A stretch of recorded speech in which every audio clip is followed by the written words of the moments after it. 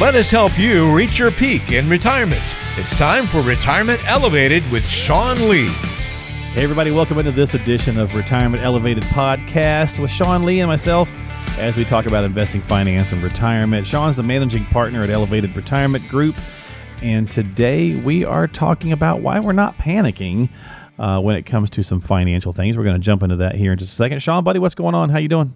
I am enjoying some good weather, finally. It's getting outside. Isn't it great? We're having some nicer days, and it's catch-22, right? You have the nicer days, and you go, I wish I could do more. But at the same time, you're like, no, I want the nice days. I want to be outside at least. So, my yard is immaculate right now. That's right. That's the beauty of it. I'm home, and we're still working, obviously, and doing what we need to, but it's very easy. And if I've got a little bit of a break, I'm gonna go outside and pull some weeds or mow the lawn or get something done out there. Well, there's been these weird viral challenges on YouTube or whatever, things to do in quarantine. Like, I guess, tape a beer to your garage door, and when the door goes up, it's pouring the beer out, and you're supposed to catch it without spilling a drop. And there's all these weird things like that. It's like we should bring back best manicured lawn or whatever. Back in the day, neighborhoods used to do little contests and who had the nicest looking yard or whatever. I imagine some neighborhoods are probably doing stuff like that again too. My neighbor he's an old farmer, and so he mixes his own fertilizer. He does everything. He's hardcore, His yard is beautiful, and he came over a couple weeks ago, and he's like, "I have to tell you that I fertilized your front lawn." And so he and I came up with a partnership where he mixes the fertilizer, and we do, and he kind of gives me direction on what I need to do, and I think it was secretly because he just didn't want to look at my lawn next to his, and his was so nice, and mine was just okay. But we were talking about it today, and our yard is as green as can be, and I think my next step is I've got online and I've started to look around because baseball's not being played right now. Sure. How to mow your lawn so you have the designs that the professional baseball fields have. Get your angles and stuff. Yeah. So I'm starting to figure. I'm going to start to figure that out and have some fun with it. There you go. You have to take a picture and share it with me. That's good stuff, though. I love that. Yes, some of those guys they get some good ideas, and I've got a neighbor down the way. He does a big garden, a huge gets out the tiller and plants a lot of stuff every year. But this year he went crazy. I think he took another whole half of his backyard. So now this thing is enormous. It may be a half an acre of his property now is growing veggies in it, whereas normally it's maybe I don't know, a quarter of an acre or something. Now it's a whole half an acre. So it's pretty good stuff. So I'm like, can I come over and help out and maybe have some of that corn and whatnot? And he's like, exactly. Sure. Exactly.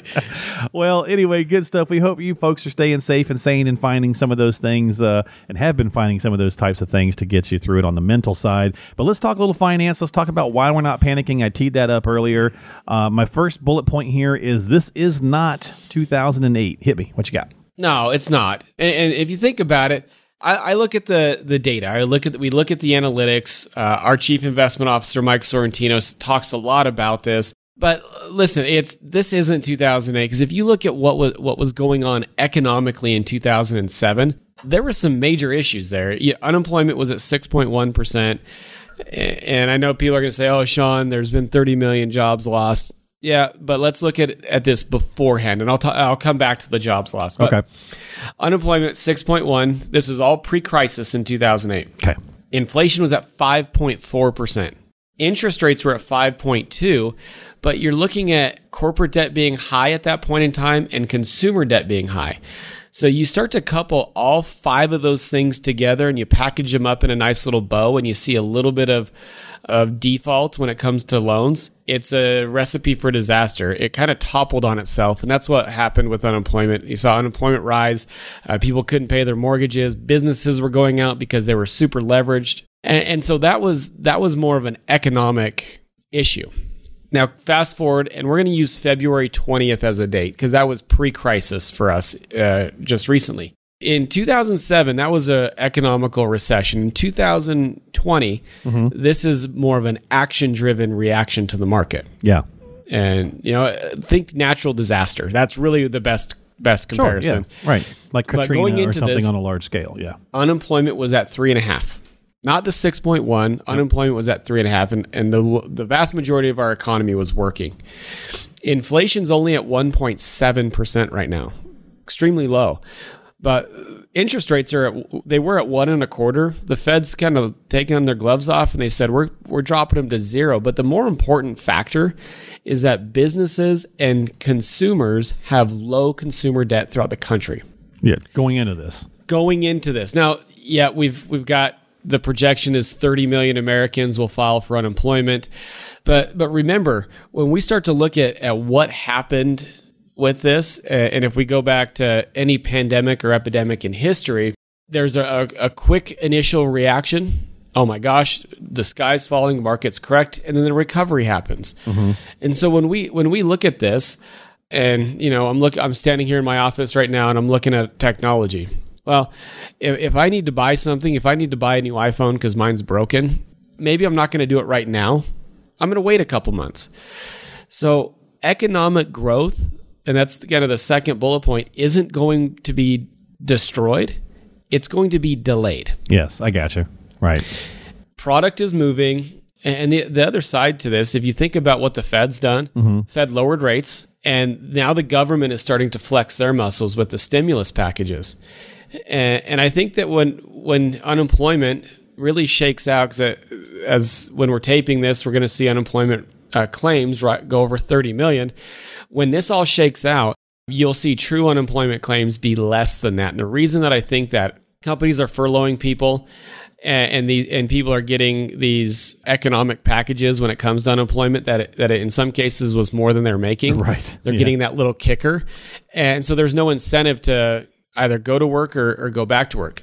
There are places here in Salt Lake and in St. George right now that can't hire people because of that stimulus package. Yeah, and which is kind of wild, and sometimes I think people are being short-sighted with that. It's because, yes, that might be great for you temporary, but it is temporary. Would you rather go back to a place where you're going to have a job long-term or, unemployment for a short term that might be slightly higher wages? So it's a little strange, definitely strange time for that. But yeah, I agree with you. The Fed and the government capabilities are certainly helping to in a lot of those ways. What else you got as far as, why you guys aren't panicking? And it comes back to that. Government is incentivizing businesses through the payroll protection plan to keep their employees on. So what you're seeing is that consumer spending isn't necessarily going down a whole lot. It's down because of lack of options in a lot of ways, right? Yeah, I when all this went down, I thought, well, I'm going to be home with my family. Right. My kids have been asking me to paint their rooms, and so I'm gonna paint their room, but I don't want to go to the store. I'm just gonna order. I ordered the paint through Home Depot. Mm-hmm. It took 10 days to get there. Right. And there are things like that are slowing it down. Me, I'm a baseball guy. We just talked about mowing lawns to make it look like a baseball field. But right. I went to order a new glove a couple weeks ago, and I built it. It was a custom glove I built out, and then it said 12 weeks out. I'm like, ugh. Right. Got to wait 12 weeks? Yeah. So, people are trying to, it seems like right now, well, at least the last couple of weeks, it's like ordering takeout or, they're, going, maybe you're not even getting gas, right? Because you're not driving as much. So it just seemed like spending options are limited, but people were trying to spend. We are. And what you're seeing, I think, at least I'm seeing it here locally, is people are trying to support the small business, the local restaurants. Sure, right. We haven't gone to any major chains since this has all gone down, and even to the fact where some of our favorite local restaurants here in Utah, we've done takeout with them. But I have a buddy that I played baseball with at Red Sox camp who owns. It's called the Clam Shack in Maine, and they do lobster rolls. Mm-hmm. Well, we just today got a delivery of a lobster kit in our lobster roll kit that he overnighted to us. So we're going to mix it up a little bit that way. So when we start to look at spending, economic growth is just going to be delayed. Right. Our country is too innovative. We're too hard of workers for this to hold us down long term. And because of where we were economically going into this, we feel like we've been pretty prepared. We feel like as a country, it hurts and it's painful, but we feel like this is a situation that our economy can handle and is prepared for. And we think we saw that end of March. Notice the last couple of weeks unemployment claims have come out. The market, and they've always come out on Thursdays. Every Thursday, unemployment comes out 6.6 million, 6.5. The markets haven't flinched. So that's telling us is that they baked all that in, worst case scenario, and now the recovery is starting to happen. And so we feel like we're pretty prepared in this whole thing. Well, and I certainly hope so, and that certainly sounds good. A lot of these, those components, and we've been hearing people say that for a while, prior to this getting going, it was not an economic situation like 2008. It's, I don't know if you heard this term or not, but somebody's, and this is probably going to get coined now, but someone's calling, said, are we looking at the Great Suppression? And instead of a recession or a depression, calling it the suppression because it was a forced deal. So we'll see if that phrase takes on. But I think, kind of for everybody to remember, and I like these points that you've brought up, is that we are starting to now see the moving through. I mean, numbers are dropping all over the country and so on and so forth. So hopefully it is not too much longer at the time we're doing this podcast taping. And just remember, the final bit of this is, just to kind of keep a little levity in here, this is not like the apocalypse. This is certainly not a zombie apocalypse, that's for sure. No. I mean, maybe COVID-20 is going to be the zombie apocalypse. You hush your mouth. This is it. And I don't take this lightly. No, not at all. People are dying. This is a very serious situation, but this isn't something that our country hasn't gone through before. Now, we haven't gone through this at this level before. In modern time, yeah, exactly. But we've gone through pandemics and epidemics, whether it's, the Chinese flu of 1957. We had the Spanish flu of 1918. We had swine flu and H1N1 and SARS and MERS and all of these different epidemics and pandemics. As a country, we've gone through these. It hasn't hit us home near as hard, but we've gone through them and we've made it through them. We just need to make sure that our plan is focused on what we want to accomplish, and two, we get our facts and data from trusted, reliable sources. And stay the course. Follow the plan that you've built and don't blow yourself up. Because what we've seen right now, we've started to see the recovery happen.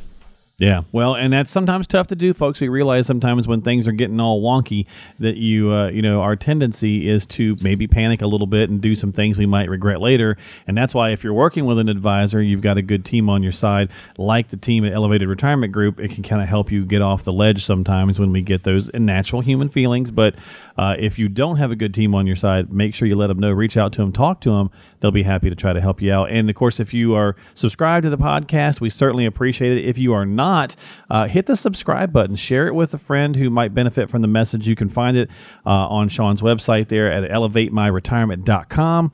That's elevatemyretirement.com. You can simply type in Retirement Elevated, the name of the show, on Apple or Google or Spotify or whatever platform you choose. And we'd certainly appreciate subscribing to the program.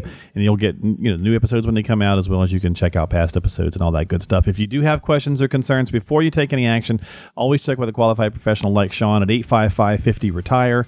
That's 855-507-3847. Sean, my friend, good luck with the front yard and the cutting of the grass. I want to see pictures of that. All right, man, you got it. Well, we'll see you next time here on the podcast, folks. Stay safe, stay sane, and we'll talk to you later here on Retirement Elevated with Sean Lee.